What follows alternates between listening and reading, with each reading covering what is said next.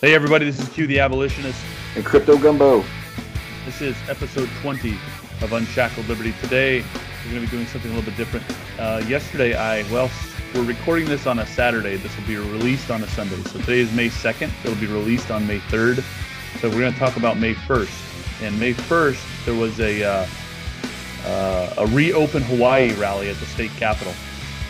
And I got a number of interviews, so we'll be starting the show with some of those interviews first, and then we're going to get into what I saw and what occurred at the rally that I was a witness to. So hopefully you enjoy that. Hopefully that's something you're into, and you stick around and listen to the show. Thank you for your time. So my name is Jim Hochberg. I live in East Honolulu. My wife and I depend on each other for support. I'm a lawyer by trade. I'm a Christian by faith. I actually am a subtenant in a law firm that has a floor and a half. Lawyers, for some reason, are essential workers. So we're able to work. We're all mostly working from home. I mean, I think lawyers that do estate planning and they got people dying are probably essential. Yeah. And lawyers that do criminal defense work are probably essential because those cases are still going on. But it's just kind of all the lawyers. So that's the way that they did that. I love being a lawyer. My ministry as a Christian is to keep the way open for the spreading of the gospel, because I will sue the state in court if they interfere. And I've done it many, many times. I've been doing it here since the 80s. The stay-at-home order has affected me because it's affected everybody's ability to retain professional services. Yeah. You know, it's affected my firm greatly. I think I am not a medical professional. I'm not a scientist, so I don't know that it's exactly the time to open everything. Like, I think there are some businesses maybe that need more data, but with the data that we do have about Hawaii, being out in the middle of the ocean, having so few reported cases that the CDC doesn't include Hawaii's data in their state-by-state listing. They cut it off at 1,000. There are I think 8 states that are less than 1,000 cases. They're not even on the list. Yeah. We have less than 20 people that passed away. Of course, the obligatory, it's terrible when anybody dies. Yeah, of course. Yeah. But I think it's time for this government to be very honest with us, because if the position that they took to continue for a full 31 days without any information of what we're going to find out over the weekend in terms of new data, new medication, new breadth of spread in the community, how they could just say 31 days. What they should be doing is saying, we're going to keep it open a week at a time or something reasonable. But I think that they better not, as far as I'm concerned. If our governor and the mayors and the legislative folks in this town who have sued President Trump more than 10 times and lost every one of them for his actions as president, if they're doing this to us just because they don't like him and they don't want to supposedly help his reelection campaign or whatever, they ought to be voted out. And that's a big problem here. We don't do that, and they know we don't do that. Yeah. So they don't care what we say. But I'm here because I want them to care what we say.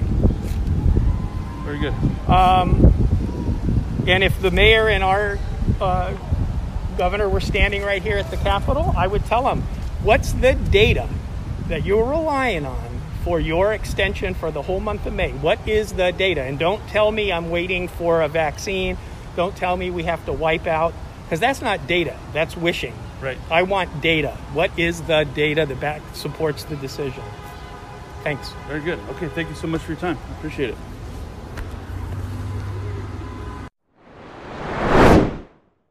All right, we're recording now. Noah, go ahead, buddy. All right, I'm Noah. I'm from Ewa Beach. I do have other family members living with me, but I do not support them. We support our own. What do I do for a living? I'm a college student. I work in retail. How many people work with me? We have a small team of about maybe a few guys, maybe about 9 at most. Yeah. What I love most about my job is the people I get to work with. This stay-home order has affected me. My hours got cut first, and then I got cut from my job totally. And then why do I believe that we should get back to work? It's because I need money. I need to support myself eventually. What would I like to say to Mayor Caldwell and Governor Ige? Open up the state and open up the city, because now we're drawing the line where it ends. Okay, right on, buddy. Thank you so much. Here you go, bud. All right. Hi, my name is Cheryl. I live here in Oahu, over on the Kapolei side right now. Yeah, I have family. My whole family moved here, almost all of them, from California, and we relocated mostly to Big Island. Open up! Open up! Open up! And I am a landlord, and wow, the cops are really out here right now. I'm a landlord, and I also take care of my son who has a brain injury. That's why I'm here in Oahu. He was doing self-defense on Big Island and unjustly put over here in Oahu, and it's been 4.5 years now. And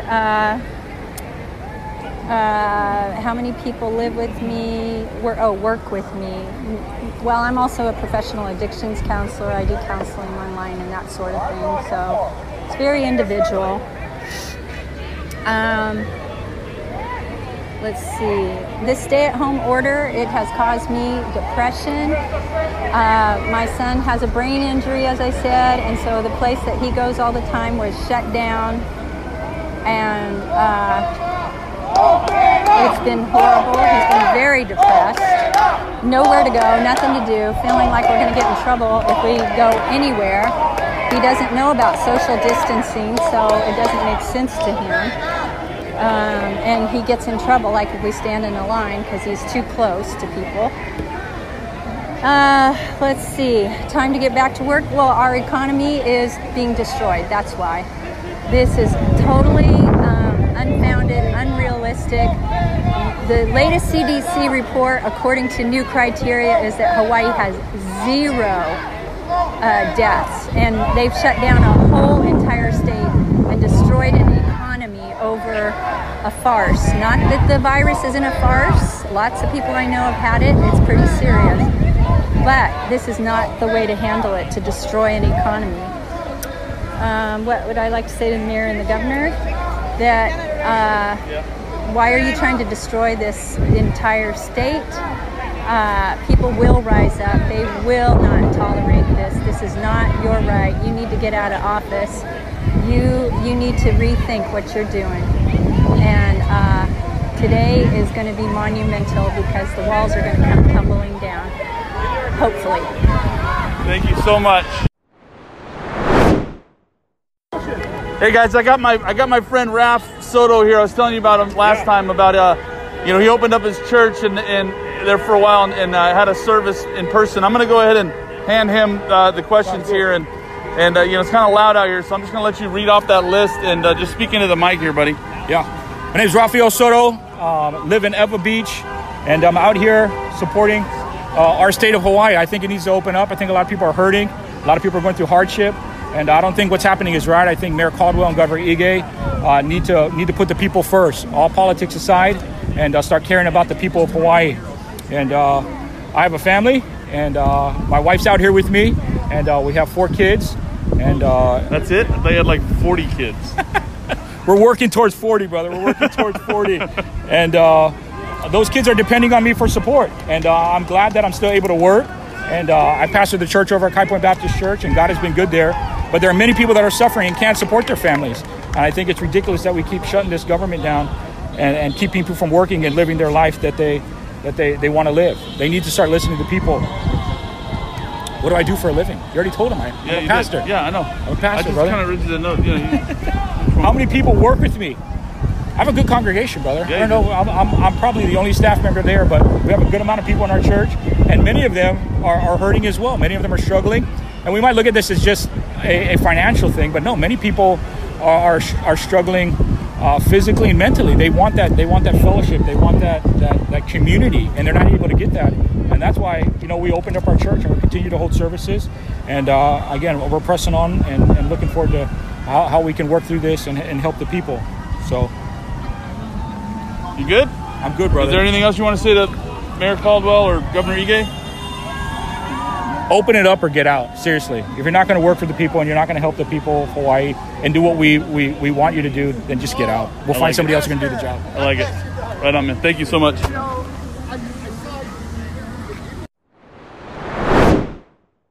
Aloha, my name is Kara Soto. I live in Ewa Beach, Hawaii. I have a husband and 4 children, beautiful children.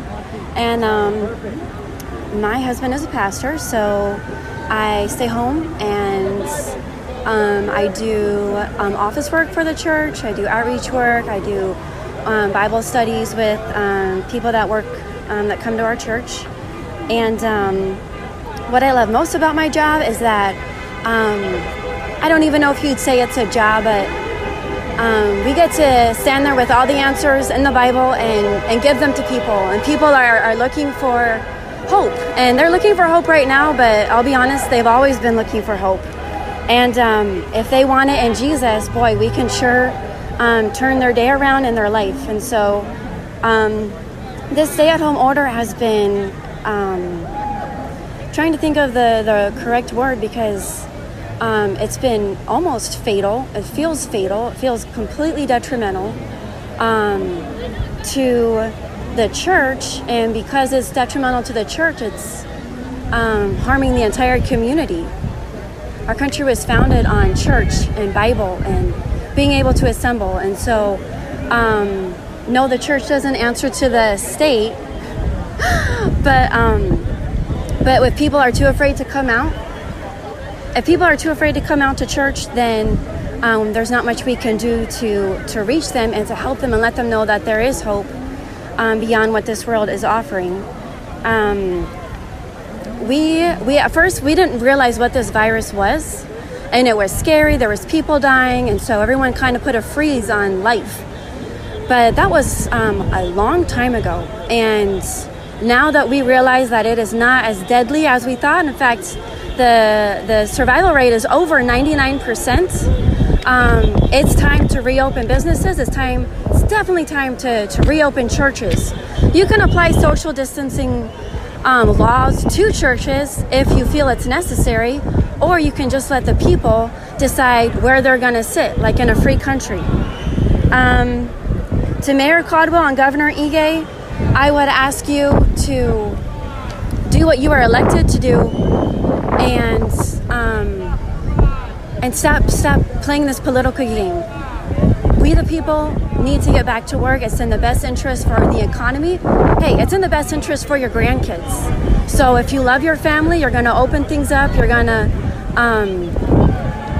let Americans get back to work, get back to church, and stop this COVID nonsense, because what we thought it was, it isn't. And that's a blessing, and we should thank Jesus every day for that.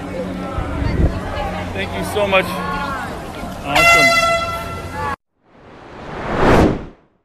All right, well, I'm here at the state capitol building for a little protest towards our state locking up the workplace, locking up the churches, locking up the schools. My name is Rob Deverell. A couple weeks ago, I did a podcast with Unshackled Liberty with Q and Crypto Gumbo. I'm a resident of Ewa Beach. I've been a Hawaii resident for about 13 years, coming up this August. And I got a family. I got me, my wife, my son Finn, who's about 1.5 years, and the baby coming in November, boy or girl. We're good with whatever. So we got, as a father, as a provider for my family, I got to provide for them and work. And basically, they've shut down the education facilities that I've been working at and working for. I work with many people throughout the week, probably about maybe 30 to 100 people on a regular weekly basis, ministering to, helping. And as of right now, praise the Lord, I haven't heard of too many people who are in need, but I do know there's some people who are in need or will be coming up this week when their unemployment does not kick in and they're out of a job, so they're waiting on that. What I love about my job is I get to help people. And with this whole lockdown, I'm not able to do what I'm supposed to be doing, helping people, whether spiritually, mentally, even physically, giving donations or giving food to. We're unable to do that, and the state has kind of taken that over with these food drives, and and I understand it's a kind act, but at the same time, we're supposed to provide for ourselves, take care of ourselves, not to rely on the state. It's very important that we get back to work, because if we don't work, we don't eat. Again, we become dependent on the government, and again, from a scriptural standpoint, that's not the way that God intended it to be. God says that the man is supposed to provide for his family. The Bible says that if they don't do that, then they are worse than an infidel. If I could say one thing to Mayor Caldwell and Governor Ige, that they were standing here right now, is open it up. Let us get back. Let the economy get back. Let the businesses get back. Let the churches go back. Let us have our freedoms back. So we're out here today with a good number of people. Hopefully more people show up throughout the course of the day. So I'm looking forward to see what happens over the next couple of days. Hey, Rob, thank you very much, man. Yep.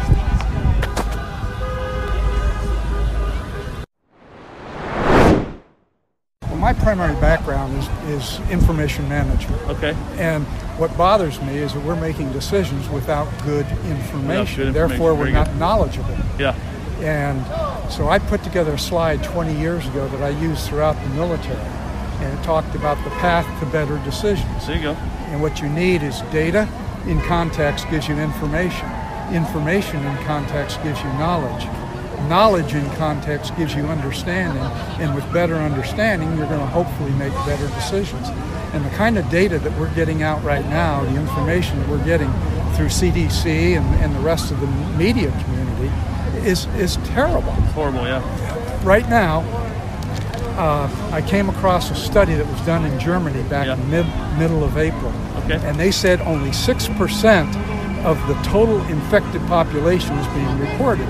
So if we take good numbers, relatively good numbers, of deaths, and then we divide that by the number of infections, if the infections are 50% low or 60% low or 70%, we are driving a number that makes no sense whatsoever. I mean, it's right now it's less than 1.1% in 2 states have we had, based on total population, that's New Jersey and New York, that have had deaths related to their total population. Yeah. So why are 49 states not open right now for full business? I mean, it just is crazy.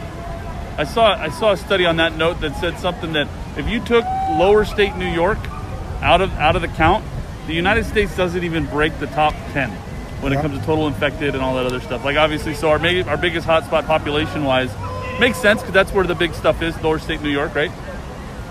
Well, since March the 30th, I started tracking daily by state. Oh, wow. I tracked population, infection, what they say now are current live, then the deaths, and any recovery numbers. And there's a bunch of people that just aren't reporting recovery numbers because it's hard to get your hands on.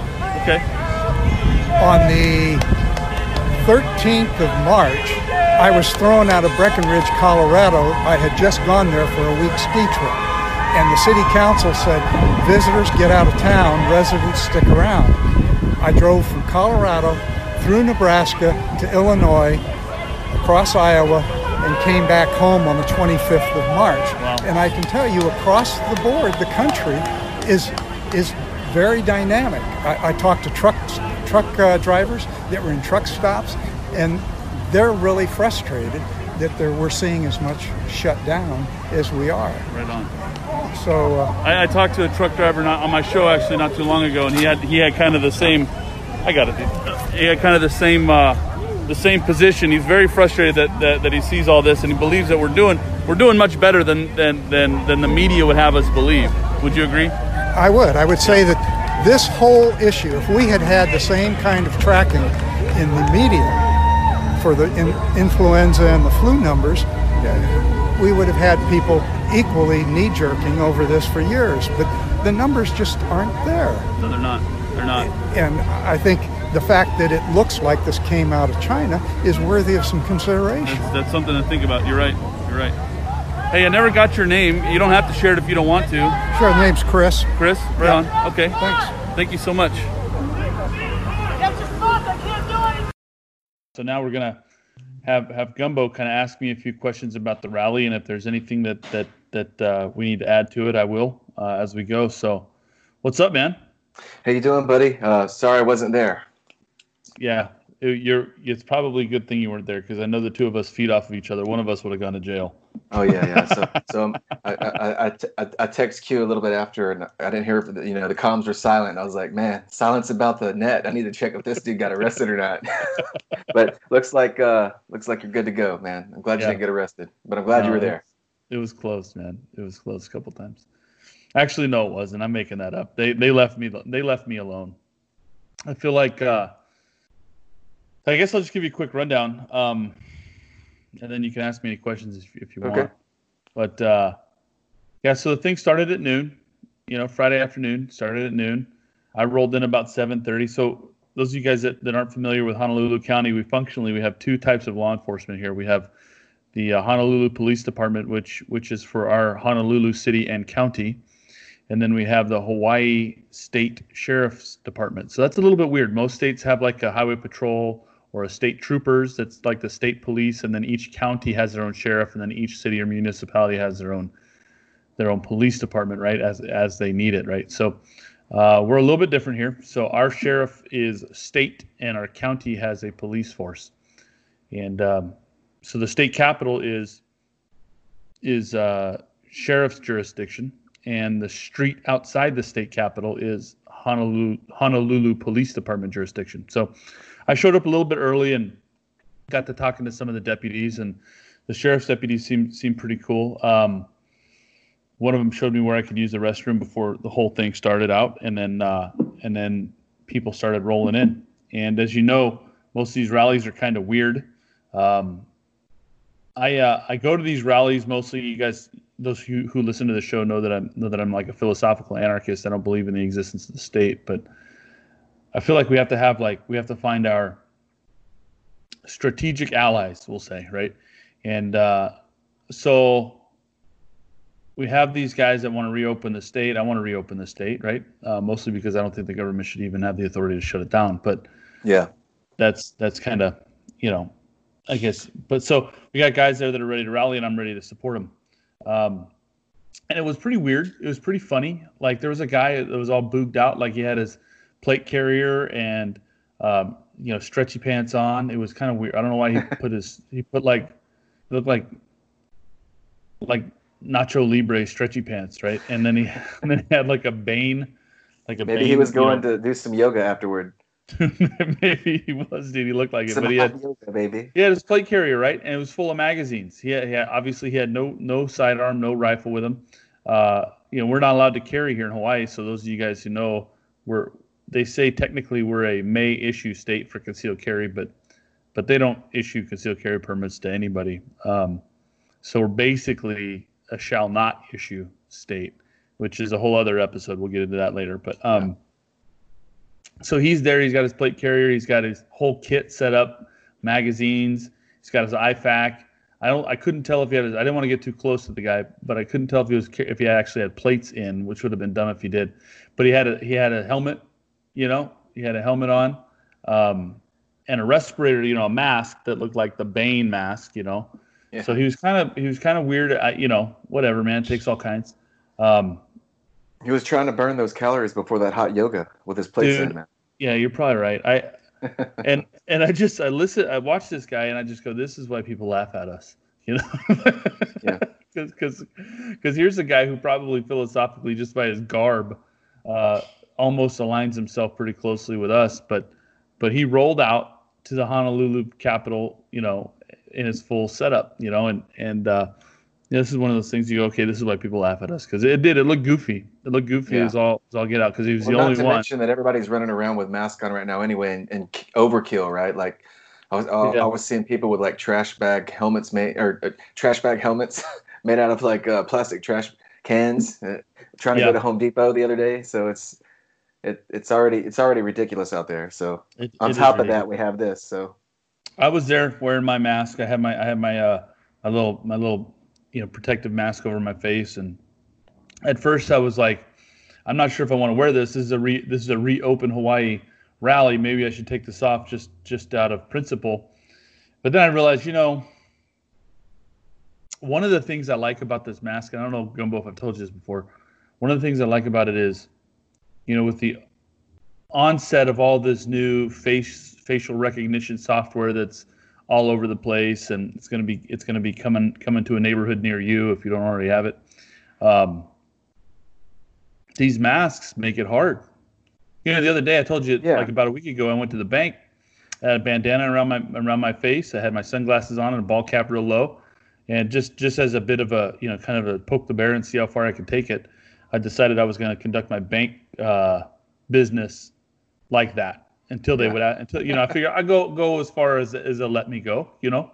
Mm-hmm. And dude, I got in there, went right to the teller, did the transaction, walked right out. They didn't ask me to take my glasses or hat off. They didn't ask me to lower the bandana, dude. It was like they still wanted your ID though before you made that transaction, even though they can't see your face. I could have smacked me over the head and took my. I could have been somebody else that, you know, with somebody else's ID, right? They wouldn't have known. But yeah, man, I went right in, did it, and went right out. They didn't ask any questions. Well, think about all the cameras that's already up now. Anyway, everybody's desensitized to them. All the traffic cameras and stuff.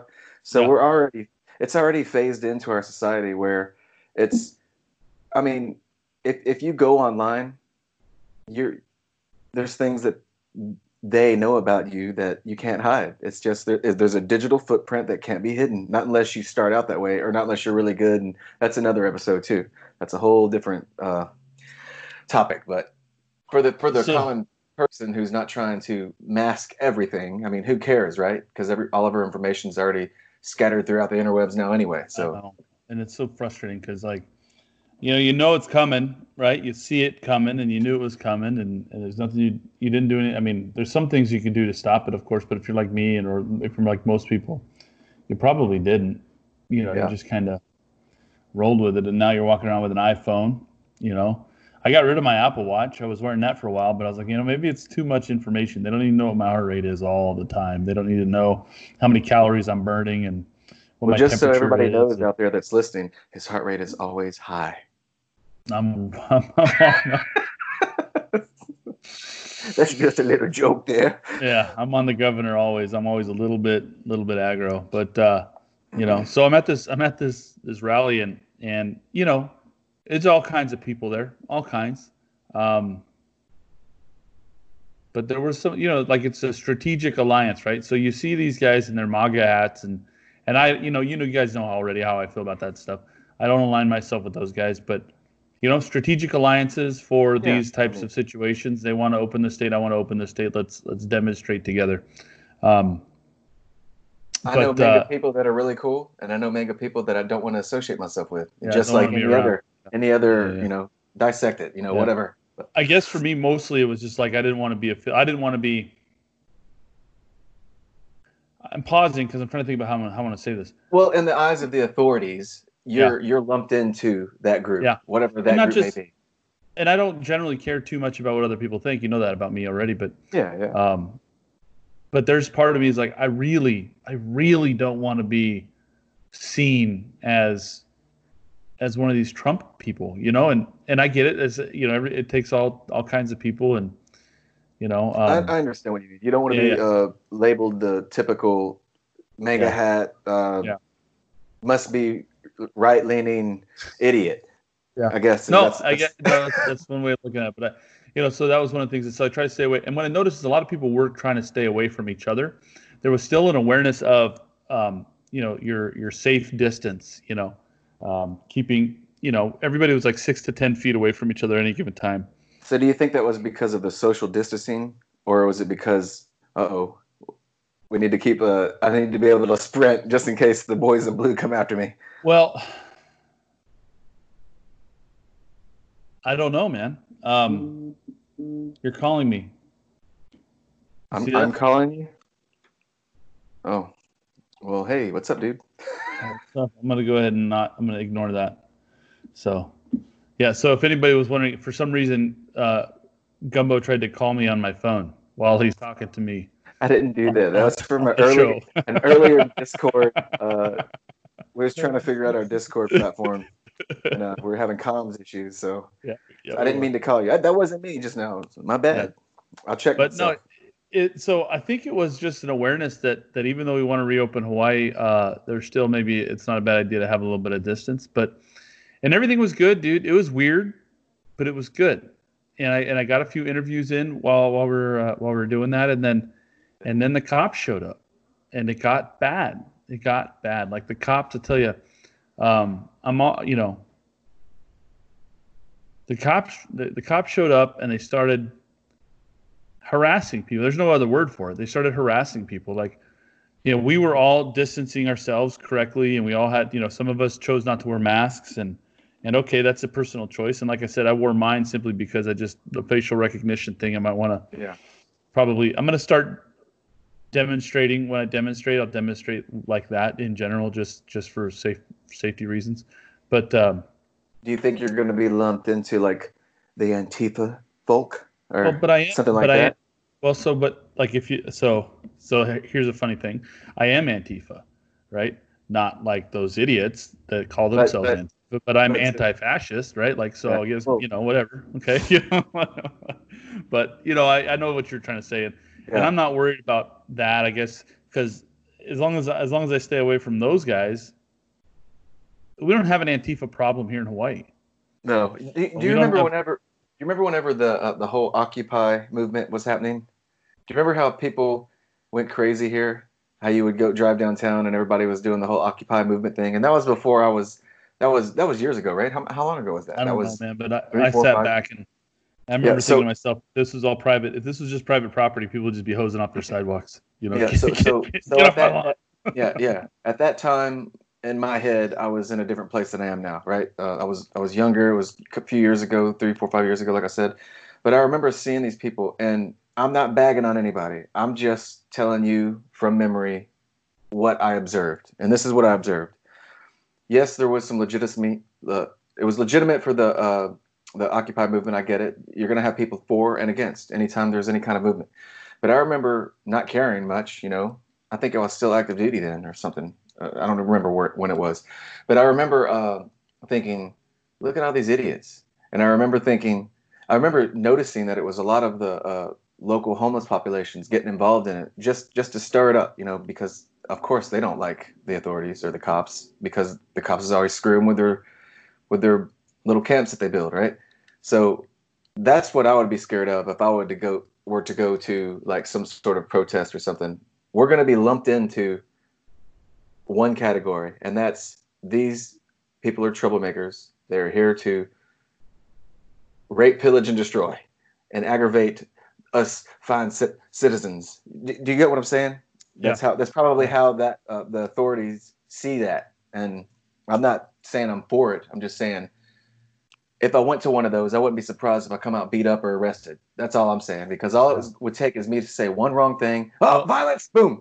We would have, if you were there yesterday, one of us would have been arrested, because I know how we are together, right? One of the reasons why we decided to do a show together is, we feed off each other, right? So I would have noticed something, or you would have noticed something, said something, and then we just would have one-upped each other until one of us was in bracelets, You know what I mean? Like, and that wouldn't have been the bad part. Going home afterward would have been the bad part.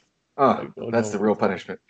Hey, Gumbo, my truck keys are in my right front pocket. Can you drive my truck home so I don't get it towed, please? Yeah. And then tell my wife that maybe she should come downtown and bail me out. Yeah, that would go over real well. Yeah, dude. So I was there, and the cops showed up, and they started muscling people. You remember Rob? We interviewed Rob Deverell last week. Was it last week? Yeah. And he, man, there was a cop that caught his scent and wouldn't leave him alone, dude. He was there, and he's doing a respectful thing. He's a youth pastor. He's not causing any trouble, So just so everybody knows, Rob is a beautiful human being. He's a very calm, and he before he does anything, he's going to think about it. He's going to calculate it. He's always well-mannered and calm. I mean, he's preaching the gospel most of the time, so he's not trying to stir up a problem. He's trying to bring you to Jesus. So just to give you a little bit of insight on how that might have went down. Yeah. So the cop showed up, and Rob had a shirt wrapped around his face. He looked like a hood, I guess, but he was very respectful. I mean, he did, dude. He looked like a thug. He had basketball shorts on. Now I look back on it, he looked like one of them skinny white boys that was going to try to start a fight. You know what I mean? but like, I gotta he wasn't doing. I gotta prove myself. But that's what he was That's what he looked like, I guess. But he wasn't doing anything wrong. He wasn't. He certainly. I observed at one point the cop told him to disperse, and as Rob turned to walk away, the same cop, walked around and got in his way, like stood in front of him, like trying to initiate contact. And all it takes is one little shove. Yeah. Oh yeah, and it's just like, oh, no. And I'm watching this go, oh no, my buddy's going to jail, right? Like I'm watching this happen. So trying to get him, trying to stay, I'm observing and recording a lot of this stuff too. And oh, by the way, if you guys want to follow me on Instagram at Q the Abolitionist, there's some pictures and video from the event. You guys can go follow me on Instagram. You'll see it. And I mean, there's other sources too. You don't have to just look at my stuff, but that's where it is. And so I'm watching this happen and recording some of it and trying to get some things, get some interviews done. And man, what I noticed, one of the biggest things I noticed about Honolulu Police Department is they almost had no interest in talking to people who looked like would be a handful for them, right? Okay. So they harassed women, moms, old ladies.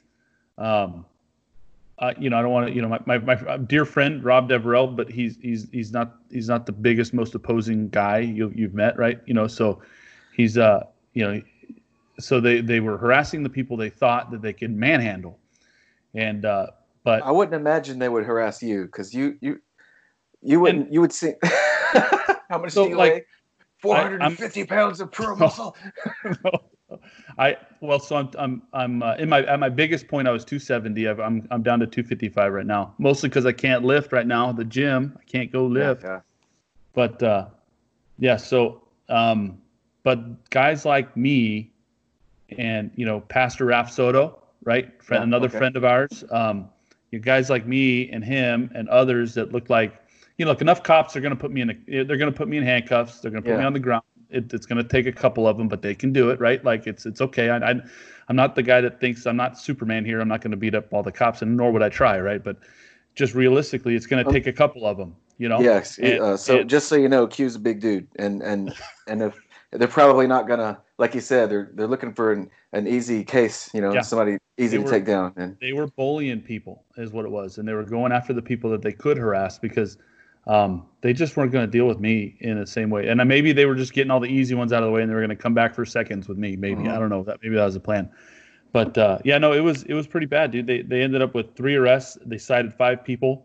We had probably 150 people there. And, it really just came down to everything was good until the cops showed up. Yeah. So what, they were arrested because of what? Yeah. Right. I don't know what the charge was. For being gathering, but if you were saying everybody was social distancing, right? It was good. It was, and so that I guess some of them were saying that they were arrested. There was a guy that I wanted to. Let me see if I can. There's a guy that I wanted to try and interview. Let me see if I can get him on the thing. Oh wow! Guess who just got a hold of me? Who? Kevin McDonald. Kevin McDonald? Kevin McDonald, the guy that got arrested. He just got a hold of me. Okay. Do you want to pause this recording and see if I can get a hold of him? Yeah, do that. Let's take a break. All right. Yeah, we'll take a break. Hopefully we come back with somebody. Yeah, all right, that'd be cool. Yeah.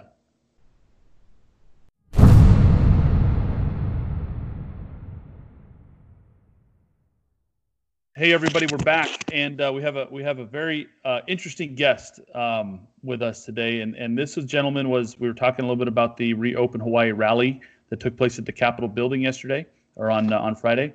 And this is Kevin McDonald. Am I saying your name right, Kevin? That's correct. Now, Kevin was arrested by the Honolulu Police Department. Is that correct? Yes, I was. Did you want to get into some detail on that and how that went down?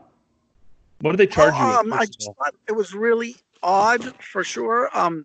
There were close to 200 of us down there at the time, and the police pulled up with about 10 cars, and they huddled up, and I guess they went over some strategy, and then they came and they sort of came out and started dispersing the crowd and telling them that they had to leave, and there was nothing about social distancing or wearing masks, which most of us, I'd say probably 75 to 80% of us were wearing masks and practicing That's good great. social distancing. But they didn't seem to care about that at all. They said that the protest itself was illegal, and they started giving out citations. So I said, the first officer was polite, said, you have to leave. And I said, I was a violation of my First Amendment rights to ask me to leave. We have a right to freedom of assembly. We have a right to free speech. And I was exercising those rights by being at the Capitol. And he said, well, this is an emergency situation. And by proclamation of the governor and the mayor, that we did not have the right to be there. And I said that those rights don't supersede, those proclamations don't supersede the Constitution of the United States. And he said, well, I'm here to give you a citation. I believe you are in violation of the laws, and I'm going to give you a citation. And he gave me the citation, and he was polite about it. We made a little small talk, and I took the citation and put it in my pocket and continued to protest. And I didn't think much of it. I figured they're doing their job, and I'll go to the court and protest and say I had a right to be there, and it would be fine. And but about maybe 5 minutes later, another officer approached me and gave me the same spiel. And I said, I gave him the same thing. I said, no, I have a right to be here. And I explained to him about the First Amendment and right to assembly and right to free speech. And he said, well, that doesn't count here, and you're gonna get cited if you stay. And I said, I already have a citation, so you can go on and give somebody a citation or whatever. Go ahead and spread the wealth, man. I don't want another one. I already got one. Right? I already got my award for the day. So he tells me, and this was a major, by the way, in the HPD, and he tells me, well, if you already have a citation and you continue to protest, then we're going to arrest you. And I said that there's no way that you have the right to arrest me. I said that can't be the way that this works. This is America. I'm not not intruding on any other person's rights. I'm wearing my mask. I'm social distancing, which I was. I wasn't within 6 feet of any other person, and you don't have the right to arrest me. I have a right to be here. And he said, well, I do have the right to arrest you, and if you continue to stay here, then we're going to arrest you. And I said, well, then arrest me. Then you'll have to arrest me, because this is a clear violation of my rights. And he grabbed me by the arm, and he said to one of his mates, we got another one here. And he called over his buddies and handed me off to them, and they proceeded to put the cuffs on and begin the booking process. Did you fight back? Did you fight back in any way, or did you just roll with it? Back in the car with another protester, and we were taken down to the main police headquarters and booked in for, I believe the charge on the ticket was emergency rules. Oh, wow. So not emergency really rules. Yeah, not really even an actual law, just kind of something they made up. So you didn't resist at all any of this? You just kind of went peacefully?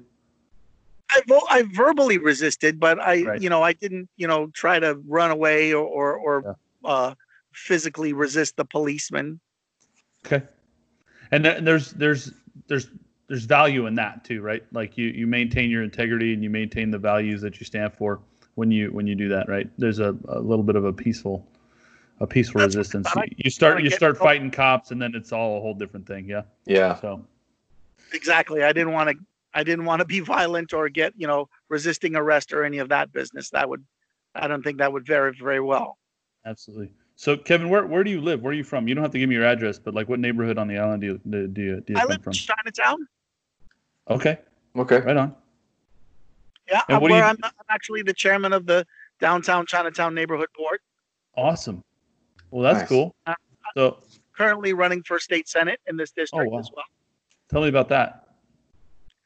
Well, our current state senator is Carl Rhodes, and he's a very, very far left, sort of a AOC, Nancy Pelosi, sort of a Democrat. And I am running as a Democrat, but I'm definitely more center than he is. And I've been approached several times by many business leaders and other leaders in the community and since I became the chairman of the Chinatown board, and they said you really need to run against this guy. He's just out of control. He does every single bill that raises tax or makes more regulations. He's for the he's part of the carbon tax. He wants to tax our air. He wants to everything that across his desk that makes it more difficult to live in Hawaii. He's for it. He taxes our businesses. He wanted to make it he had a bill to make it a sanctuary state in last year's legislative session. He had a bill to make it a sanctuary state. He has a bill before us to lower the blood alcohol content to 0.05, which is like cough syrup. He has other legislation he has a bill before this year's legislation to decriminalize all narcotics, everything under 2 ounces. 2 ounces. I can get on board with that. So. Grams, I believe there's 48 grams in an ounce. Okay. So, and he wants to decriminalize all narcotics under 2 ounces. So that's like you could walk around with literally 500 doses of heroin or smack or cocaine or whatever you want in your pocket, and he wants to decriminalize it entirely. He's the head of the Judiciary Committee, and he's also our representative in downtown and Chinatown. And if it sounds like he's willing to do anything to maintain his position, is what it sounds like. I think that might be the case. Well, except for take care of his district, because if you've been in the downtown Chinatown district, homelessness is rampant. We're overrun with homelessness. Yeah, right. We're overrun with drug use. We're overrun with prostitution and urination and defecation on the street corners. He may be willing to do anything to keep his position except for take care of his own district, because it's a mess. It's a shambles, and it's shameful to be sure. So was he on? I think so. You might not remember me, and that's fine if you don't. But I went to a sit-in. We went in and sat down on the Judiciary Committee when they were hearing some gun laws or some gun, I should say, bills that they were trying to get through. Was he in on that? Was he one of those guys? He was the chairman of that committee. Yeah. And we all went into the small conference room that they were having the meeting in. Yeah, and real small. He basically read the several items on the agenda without looking up, and we had packed that little conference room. Yeah, I remember that. So it was standing room only, and he just read from his agenda and called for the votes when they were called for. Didn't look up, didn't acknowledge the probably close to 100 people that were in the room specifically. Never even acknowledged that we were there. And then finally, when they had called for their vote, my friend Todd, who was sort of leading our group, just said, well, that's the reason that we're here. And he sort of interrupted their meeting. And then we all walked out, and we walked over to the House meetings, and we sat in on that meeting as well. Yeah. Yeah. But yeah, that's Carl Rhodes. He's the chair of that committee that we were sitting in on, and he didn't even look up to acknowledge our presence. Yeah, that's kind of rude. Yeah, but that's how they operate. And so, just for anybody who's listening, Hawaii is, Kevin, we have a diverse audience. We have some people that listen to us from all over the mainland too, not just here in Hawaii. But for those of you guys who haven't been here or haven't spent a lot of time in Hawaii, Hawaii is an odd state in that if you're going to do anything politically and be taken seriously, you basically have to run as a Democrat, regardless of your position. The DNC or the Democratic Party here has such a stranglehold of local politics and state politics that if there are very few people that can make a serious run in any local or state election if they're not backed by the Democrats. So I suspect, Kevin, that's probably part of your strategy for why you are running as a Democrat. Am I correct? Yes, that is absolutely correct. I'm definitely a centrist. Truth be told, I'd probably fall under the category libertarian. Whoa, that's my boy. You're my boy, Blue. Yeah. This is a libertarian variety show. If you go to my website, voteforkevin.com, you'll see that I actually want to legalize marijuana, and I don't use marijuana at all. But we need the tax revenue in this state. We're broke, and I think maybe a lottery would be good to help our schools as well. So yeah, I'm definitely a very conservative Democrat, we'll say. Gotcha. Okay, that's fair. So, Gumbo, do you have anything for Kevin? Democrats do have that stranglehold that you're talking about. Yeah, there's 76 members of our legislative body. I believe only 3 are Republicans, and 2 of them are from Outer Island. So the Democrats really do have a stranglehold here on our state. They certainly do. Yep. So what was it like down at the police station? Were you treated well?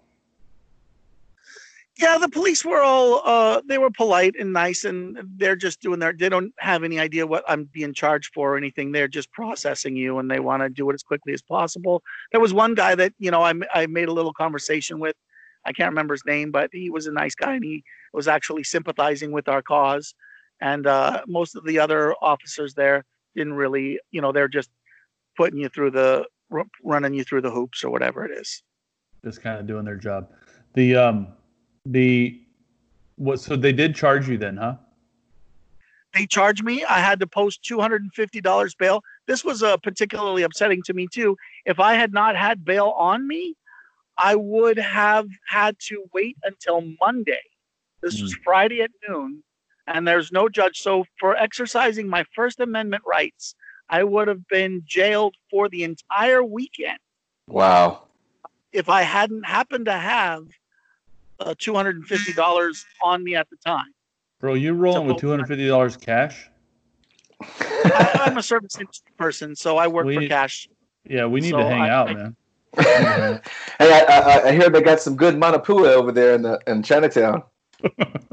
Yeah, don't tell anybody that I have that amount of cash with me. I'm not. Well, I mean, you're only telling everybody on the on the podcast. I guess, do you need me to edit that out? I can edit that out. Is that okay? Down there. Yeah, I can edit that out if you want me to. No, it's fine. They all know who I am in Chinatown.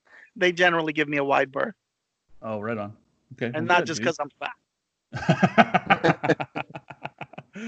All right, dude. So, what else you got, man? So you were arrested. You're charged. They've made you post bail. Okay. I mean, that's my story of the protest pretty much ends there. They had the cop. There were probably 200 protesters there at the time that the police were sort of unleashed at us. And when I got out, the whole processing thing took about an hour and a half. And the police station is only a few blocks from the Capitol. So we went by it again to see what was there. And they had obviously dispersed the crowd. And so there wasn't much left of it. I did think it was interesting, though, that they weren't interested at all in those that weren't wearing masks or weren't practicing the social distancing rules.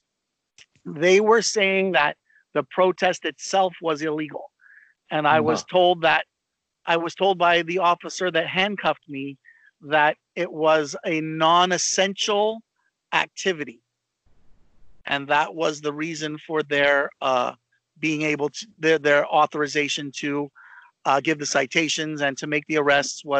It wasn't most of us were wearing masks. I certainly was wearing a mask, and I was not standing within 6 feet of anyone else. And I'm not sure why the major came up to me and singled me out for arrest. Maybe he felt that I wouldn't offer much resistance. I'm not sure, but he grabbed me for whatever reason. He came up to me and decided that I would be one of his first. I think I was probably the third person to be arrested. Everything was very peaceful while I was there before. When we got there at noon, there was about 100 people, and it grew to about 200 people, and I didn't see any guns or any of the things that you see in some of the other states on the mainland. It was very peaceful, just shouting and waving at the cars. Lots of cars were driving by with signs as well. And it was a very peaceful, I was proud to be a part of it, for sure. Yeah, I thought I was telling Gumbo about that. I was there too, and crypto Gumbo wasn't available, but I was saying the same thing. It was pretty peaceful. Most of these rallies, if you've been to a few of them, they're kind of weird, right? It's it's a little bit of a sure, yeah, and there's no exception. Yeah. There were one or two kind of really emphatic people jumping up and down and just getting a lot of attention for themselves. Yeah. But for the most part, a lot of American flags, a lot of people wearing flag apparel. There were some Trump supporters there, but it doesn't matter. This wasn't about that. This was people. Here's the thing that I got from it as well is people are afraid. People are really afraid. Today rent was due yesterday. The second rent since we've been on lockdown. Yeah. April 1st, rent was due, and people hadn't been able to work for 2 weeks on April 1st. Now it's been 7 weeks or 2.5 or a month and a half. People haven't been able to work, and their rent was due yesterday. And they're telling us, particularly service industry people, of which I am a member of that group of people, that we're not going to be back to work until June 1st, which means our paychecks won't come until the middle of June. Yeah. And landlords aren't forgiving rent. A big part of my platform as well, with the reason that I was there yesterday was more, I want us to go back to work, and I'm not sure how I feel about the lockdown, but I believe that if you're going to prevent these people from working and earning a paycheck, that you also need to send that up the chain. So there should be rent forgiveness, and there should be mortgage forgiveness. My landlord and my business landlord should have to forgive my rent for that month. And if those people have mortgages on those properties, then the mortgage bank should have to. They don't have to. The mortgage bank doesn't have to pretend that they made that payment, but they can tack it on to the end of the contract for as long as they're not able to collect the rent for that period of time. And that's my main platform as far as this lockdown goes. I don't know if I agree or not with whether or not we should be locked down, but as long as we are, and the most vulnerable people of our community, the paycheck to paycheck people, are not being allowed to earn their living, which they want to be able to do, as long as they're not being allowed to do that, then you can't allow those people that make their money off of them to earn their incomes either. So the rent should be forgiven, and any mortgages. If my landlord has a mortgage on my unit, then his mortgage should be forgiven until we're allowed to go back to work. I'll tell you what. That's an interesting topic because think about young families that are trying to build their careers, that are starting out, and then this thing happens, and all of a sudden they don't have the income to pay their bills. Of course, how would you feel? There's a lot of people going through that, and there's plenty of data out there too. When it comes to people who lose their job. In fact, there was a study conducted in 2012 by the National Center for Biotechnical Information. The study specifically claims that unemployed Americans face 140% increase. The unemployed Americans face a 140% increased chance of dying.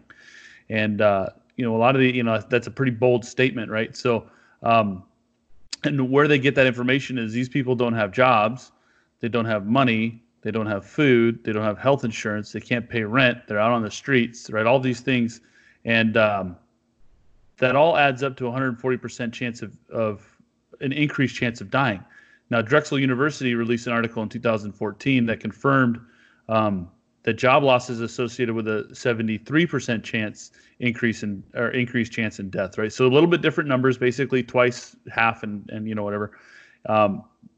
But they're saying that that's an equivalent of adding 10 years to a person's age. This is, of course, statistically speaking. When you talk about statistics, there's always generalities, right? So there's outliers that are, it's a statistic. So take it with a grain of salt.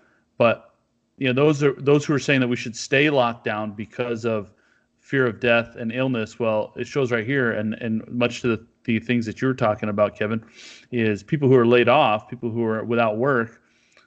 They're putting their lives on the line in a much different way. Maybe they don't catch coronavirus, but maybe they're out on the streets. That's a whole different kind of life, And well, I'm sorry it's already hard enough to exist and survive in a place that's expensive as Hawaii. I mean, and then you can't go to work. Right. Highest cost of living in the country. It's already hard. You're right. Yeah. And just to elaborate a little bit further on that, the governor came and he said that they're not going to allow any evictions until June 1st. Now they're not going to allow any evictions to happen in that time. But when June 1st comes, or whenever they decide to let us go back to work, they're not forgiving those payments. So landlords are going to be saying, hey, you owe for 3 months rent or 4, however long it is. They're going to be saying, so sure, they're not going to evict us during the emergency, but as soon as that's over, they're not saying anything about landlords demanding 3 months rent or more, because the service industry, restaurants and movie theaters and those kinds of things aren't going back to work until June 1st, and they won't get their first paychecks until the middle of June. So and there's how are you going to tell these people they owe 3 months back rent? They haven't been working. So the other thing is, how did he say he was going to enforce that, right? How did he say that he was going to solve that? And from what I've seen is they don't have a solution. They're just making these edicts, these proclamations that are affecting very everyday regular people's lives. I mean, these are not ruling class people.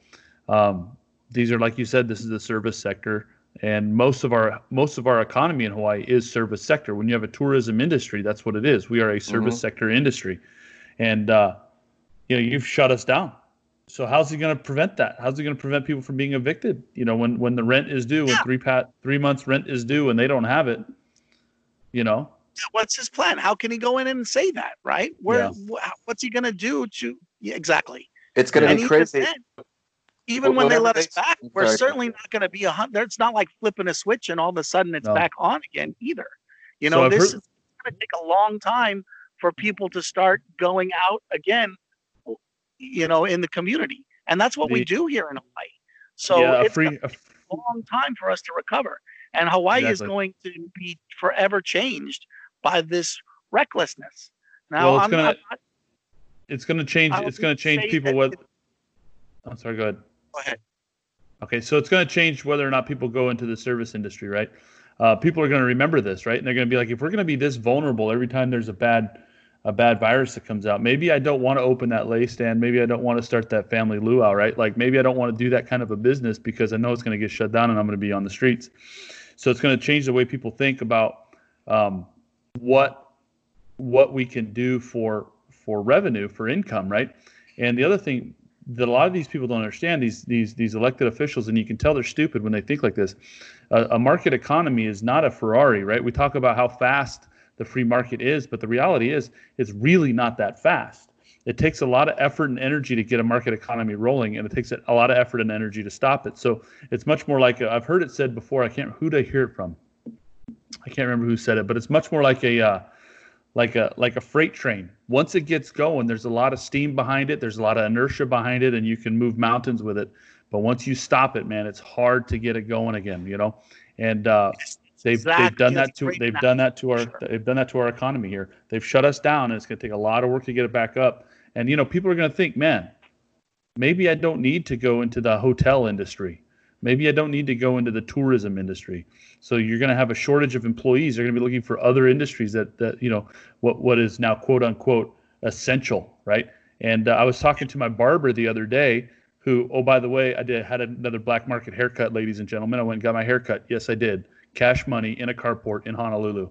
And I like how it comes in. I like how your hair comes in Raiders colors. That's right. It is. It's Raiders colors, baby. But I was talking to her, and she was saying, who gets to decide who's essential and who isn't? My job is essential to me. That's what she was saying, and absolutely, her job is essential to her, which is why she's still cutting hair now. So I think we'll see a lot more of this. The government, I don't think they understand, is they're creating a market for all these black market things. that they're trying to stop. You know, they're going to open up black market opportunities, and nobody wants to be under the table if they can avoid it. But man, you got to feed kids, you got to pay rent. You're going to do what you got to do, you know? Yeah. Whole thing. That's one of the things that I said to the police as they were arresting me and I was making small talk with them. I'm saying, you know, it's nice that you have a job and you're getting paid and you're, you know, that's nice that you're doing this. But these people here are afraid. And what you just said, I heard a great analogy. It might have been earlier this morning. Somebody said, you know, all those people that are still having jobs, but a lot of people don't have jobs. They say, we may all be trying to weather the same storm, but we're not all in the same boat. Correct. Yeah. Correct. And there's a lot of people that are really suffering and a lot of people are really afraid. And we have a right to say that. Yeah. And we went down to the Capitol yesterday to express that.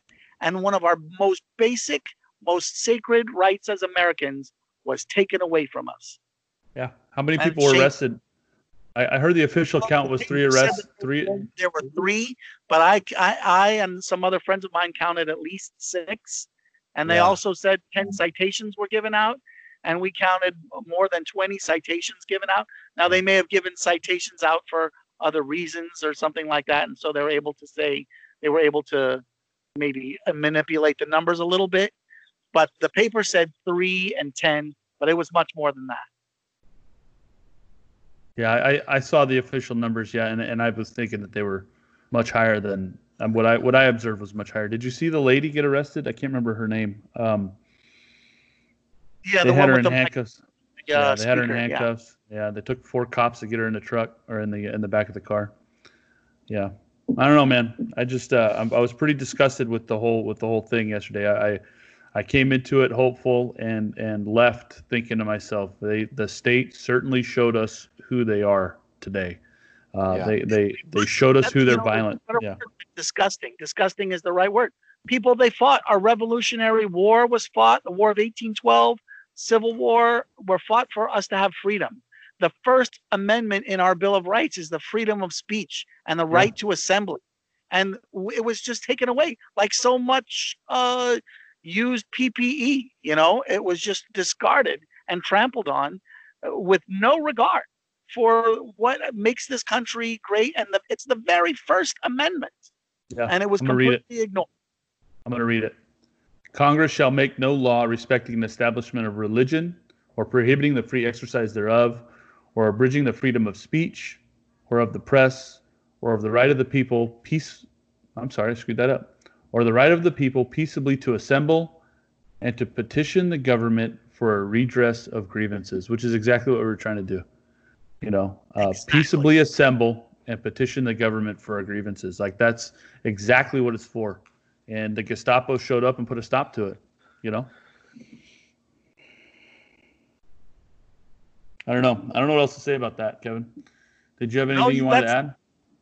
That's it. I mean, that sums it up perfectly.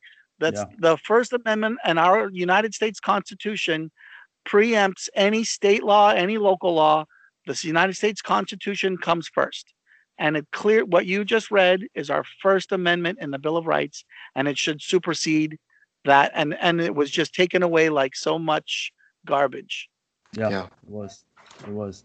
So hey, I'm gonna go ahead and wrap this up, this segment here. I appreciate you coming on, and I told you it'd only be a few minutes, but it's been a good 30 minutes or so where we've been talking. So I want to give you a chance to go ahead and just plug whatever you got. If you want to plug your Facebook account, or if you're active on any other social media platform, or if anybody can find you anywhere, and maybe somebody wants to help you support your run for office. I want to give you an opportunity to plug all that if you've got some stuff you want to get out there.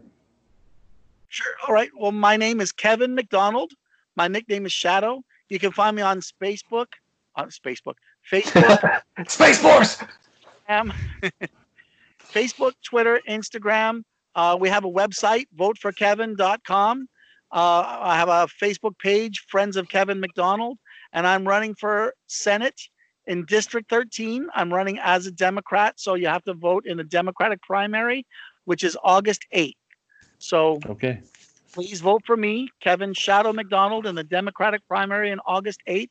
And you can follow me on Instagram, Twitter, and Facebook at Kevin Shadow McDonald, or vote for Kevin .com is my website. Thank you very much. Right on, buddy. Hey, thank you so much. I appreciate you coming on the call with us.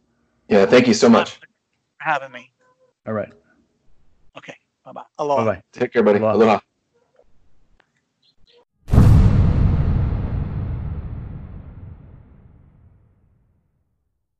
Okay, so hey guys, Gumbo, I wanted to go over a few numbers with you before we wrap this up. And these, for anybody who's listening, of course, these numbers are indicative of what we're looking at here in Hawaii. But from what I've observed, our numbers pretty much follow the rest of the country with the exception of the New York City area. Those people are getting hit pretty hard, but what do you expect? I think we're so total coronavirus COVID-19 cases in the state is 619. This is all of this information is according to the Hawaii Department of Health as of yesterday. So as of this morning, basically as of close of business yesterday, 619 cases in Hawaii for a total population. Our population is 1.412 million people. Okay, that's our entire state. So the percentage of our population that has been admitted or has been reported cases of coronavirus is 0.0438%. So not even 0.05%. Okay, you guys get that? There's a lot happening just for that small percentage. Yeah. So Oahu, this is Honolulu County. This is where Gumbo and I live. Total cases, a nice round number of 400. I don't know how it came to exactly 400, but it did. Total cases. Our total population, 953,000 people. So not just shy of 1 million people on this rock. Percentage of population, 0.0420% of the population, okay, has reported positive coronavirus. So deaths, and this is the one that everybody freaks out about, okay, and rightly so. Let's be honest, like, I mean, death isn't good. Nobody likes to see that. We don't want it. I'm not, cheering on death, right? I don't want. That's a horrible thing. But total deaths in the state are 19. 19 people out of 1.4 million people. Okay, so in our state we have a total. We have a fatality rate of 3.07%. Okay, so roughly 97% survivable. If you let me ask you, would it make me a conspiracy theorist if I said that of those total 19 deaths, if maybe they didn't actually pass away or die because of COVID-19, but it could be implications or complications because of COVID-19? Does that make me sound crazy? Do I have tinfoil in my head to think that? No, it's not. And it's been confirmed in the media, right? So the Foundation for Economic Education released an article on Wednesday that states hospitals are pressuring ER docs to list COVID-19 on death certificates. So there's a whole article on here. I'll post the link in the show notes. But the Foundation for Economic Education, that's FEE, they released an article on Wednesday that states exactly that people are being pressured to put COVID-19 on death certificates, even if it might be some other things. So there's other stuff going on here, right? So, and then so our fatality rate is 3%, which means, inversely, our survivability rate is 97%. If you do come down with coronavirus, you've got a 97% chance of surviving it. And everything that we've all heard, and we all know this, we're repeating it over and over again, but it bears repeating because I don't think it's getting through to a lot of people. And this is not to cheapen life. I don't mean it like that, but these people are not dying from the coronavirus in general.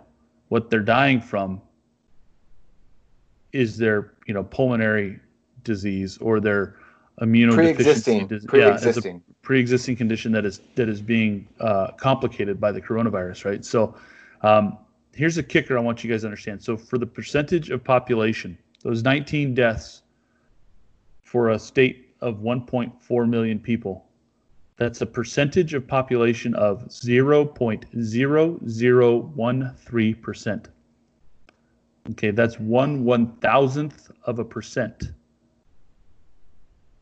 We're locking up the state economy for a 1/1000th of a percent. Now, national cases are different, of course, bigger because we have 330 million people in the entire country. All the numbers track along these same lines. Okay, all the numbers track. They're just bigger numbers, but percentage-wise, they all track along the same lines. Yeah. Okay, percentage of population 1.189%. Okay, I'm sorry, 0.0189%. I might have said that wrong. So I want to share something with you by comparison. Okay, in Hawaii, well, I'm not ready to share a comparison. So here we are, just some numbers. Our 2-week rolling average for new cases in the state for the last 2 weeks, our rolling average is 4.7 cases per day. Okay. Now, on April 18th, that was the last time we had double-digit cases. There were 21 cases on April 18th, which just so happens to be 14 days ago exactly. So it kind of skews the numbers. So if we adjust that calculation to remove April 18th, our 2-week rolling average is 3.21 new cases per day. Our 1-week rolling average is 2.5 new cases per day. So we're flattening the curve better than we have been. Our last 2 weeks, we've been down to single-digit cases with a couple of 1s and 2s in there too. So we're beating this. The numbers aren't high already as it is, and they want to continue to lock down at the state. It doesn't make any sense. Mathematically, it doesn't make any sense. Yeah. There are 200 here. So I'm sorry to do this to everybody if you guys don't like numbers, but I feel like this is important. So listen in. There are 227 million drivers in America. These are licensed drivers. There are 1.25 million deaths per year affiliated with vehicles. So 1.25 million vehicle deaths per year. At that rate, at this current coronavirus rate, for COVID-19 deaths to match the annual vehicle deaths, we'd have to have coronavirus going like this for the next 3.3 years. Okay. Do you understand what I'm saying when I say that? Like at this rate nationally, it would take 3.3 years for the coronavirus deaths to equal 1 year of driving deaths. We're still driving. Yeah, everybody's still driving. Like we're still driving, right? Like the economic impact. People don't understand the economy is the lifeblood of a nation, right? That economy is what feeds people and what keeps people rolling. You pay rent and feed kids because of the economy, and we're shutting down the economy for something that we didn't shut down cars for. And we, by all rights, looking at the numbers, we should have shut down cars. Nobody should be driving right now. I mean, how many people are contracting COVID-19 from vehicle to vehicle? I don't know. So I flooded you guys with some numbers that maybe that maybe slow it down, re-listen to it. I'm sorry, this is the boring part of the show, but listen, the numbers simply don't support it, and the numbers don't support it. It would take over 3 years for you to reach the value of deaths that we get per year in automobiles. So I don't know, man. Here's another one. Maybe you don't care, but same Foundation for Economic Education also released an article on Thursday. Now the World Health Organization, boo the World Health Organization. Yeah. Well, now they're boo that man. Now they're praising Sweden, calling them a potential model for battling COVID-19. So I sure wish the World Health Organization would make up their mind. I'm not saying this because this is not an endorsement of the WHO or the CDC or the Hawaii Department of Health for that matter. I'm just saying this because these are all government agencies and these are their numbers. And by their own numbers, doesn't make sense. It doesn't make sense. Yeah, man, I don't know what to tell you. It's this. How many times we got to beat that dead horse? I mean, it's decaying in the street, man. There's nothing left of the horse. The poor horse is gone. It's gone. What do we got to do here? Oh. So hey, I want to, do you have anything for me? You got anything to add to this? I think we're pretty much wrapping it up. What do you think? Yeah. I don't know. Maybe I sound crazy, but from the get-go, it didn't pass the smell test. I don't think this COVID-19 thing is what they're making it out to be. Call me crazy or stupid for it, because I'm definitely hearing it. But I wasn't scared one bit. The only time I was scared was in the beginning, and I was like, "Oh, this could be serious." And then as I'm riding this wave, I realized, wait a minute, this kind of smells like that whole missile thing a few years ago. Freaking fake, not real, over-bloated garbage. Yeah. Anyway, who am right. I? Well, you're smart enough to figure it out. So am I. So who I really feel sorry for are the people who have they just believe what they're told, man. But I always feel that way. You got to look things up. You got to do your independent research. It's unfortunate you can't trust the media or the government, but let's be honest, it's the media and the government. When was the last time you could trust them? So, hey, do you want to talk a little bit about the frat or what? Yeah, dude, we have to. Of course. What's wrong with you? Yeah, we need to. Yeah, no, I know we need to. So we let it go last week. We meant to bring it up and we dropped the ball. But what is frat? Unshackled Liberty has just been added to a frat. What does frat mean? Do we know what that means? So I guess it's an acronym, and there's several different ways you can reiterate it, but I don't know. Do you have a acronym for frat? That we're part of it now? I thought you had one, dude. Well, I did come up with one, but I don't know how it's gonna. I don't know if everybody's gonna like it. Futuristic rectum anal treatment. Would that be good? It would not be good. It would be futuristic, though. It's We're willing to sacrifice our freedoms for something in the future, for technology. Why not? That's what we're doing it now, apparently. So that's the frat. So what it is really, it's a group of like-minded podcasts, and these are right libertarian podcasts. So it's a group of us that we're pro-market, pro-private property. Basically, we're demonstrating that we are actual libertarians, and so yeah, just being a boog boy with a gun isn't enough, right? There's some principles here. So that's who we are, and the list of these shows I want to list them here is we have Burning Boots podcast, good dudes, yeah. punk rock libertarians, Dissecting Liberty, Anarchy Proper, The Gaslight Hour, Sean versus the Planet, The Dose, Erase the State, No Real Libertarian. You should listen to that guy. He's got a funny voice. And then Trent Must Talk. And then, of course, your favorite one, Unshackled Liberty. So that's the frat. And, of course, we have an honorable mention. This guy doesn't have a podcast yet, but he's probably going to soon because he's hilarious.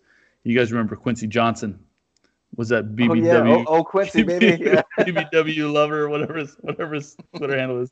That dude is hilarious. So he's gonna have a show soon, so he's included in this as well. So that's the frat, guys. So I encourage you guys to listen to all of those shows, plus them up. Also, Unshackled Liberty's been added to, what was that? The Liberty Podcast Ranker. So if you want to, go on to that website, Liberty Podcast Ranker. Give us a vote, bump us up in the standings, and we just recently got added to that. And bump of course, us down, I guess, if you want to do that, but don't do that. Don't be a jerk.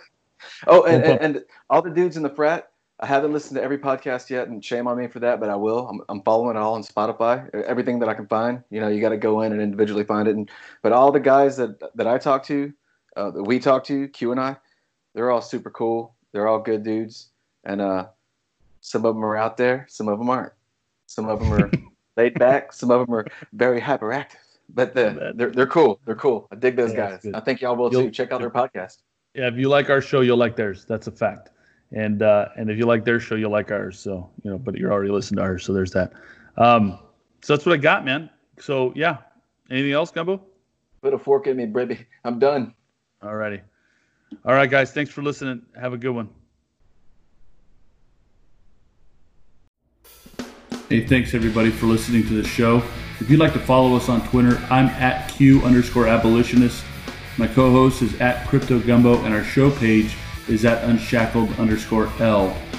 If you like the content that we're creating and would like to help us make more, you can support us at anchor.fm/unshackledliberty or patreon.com/unshackledliberty. Thank you for your time. Every little bit helps, and remember, freedom does not require permission.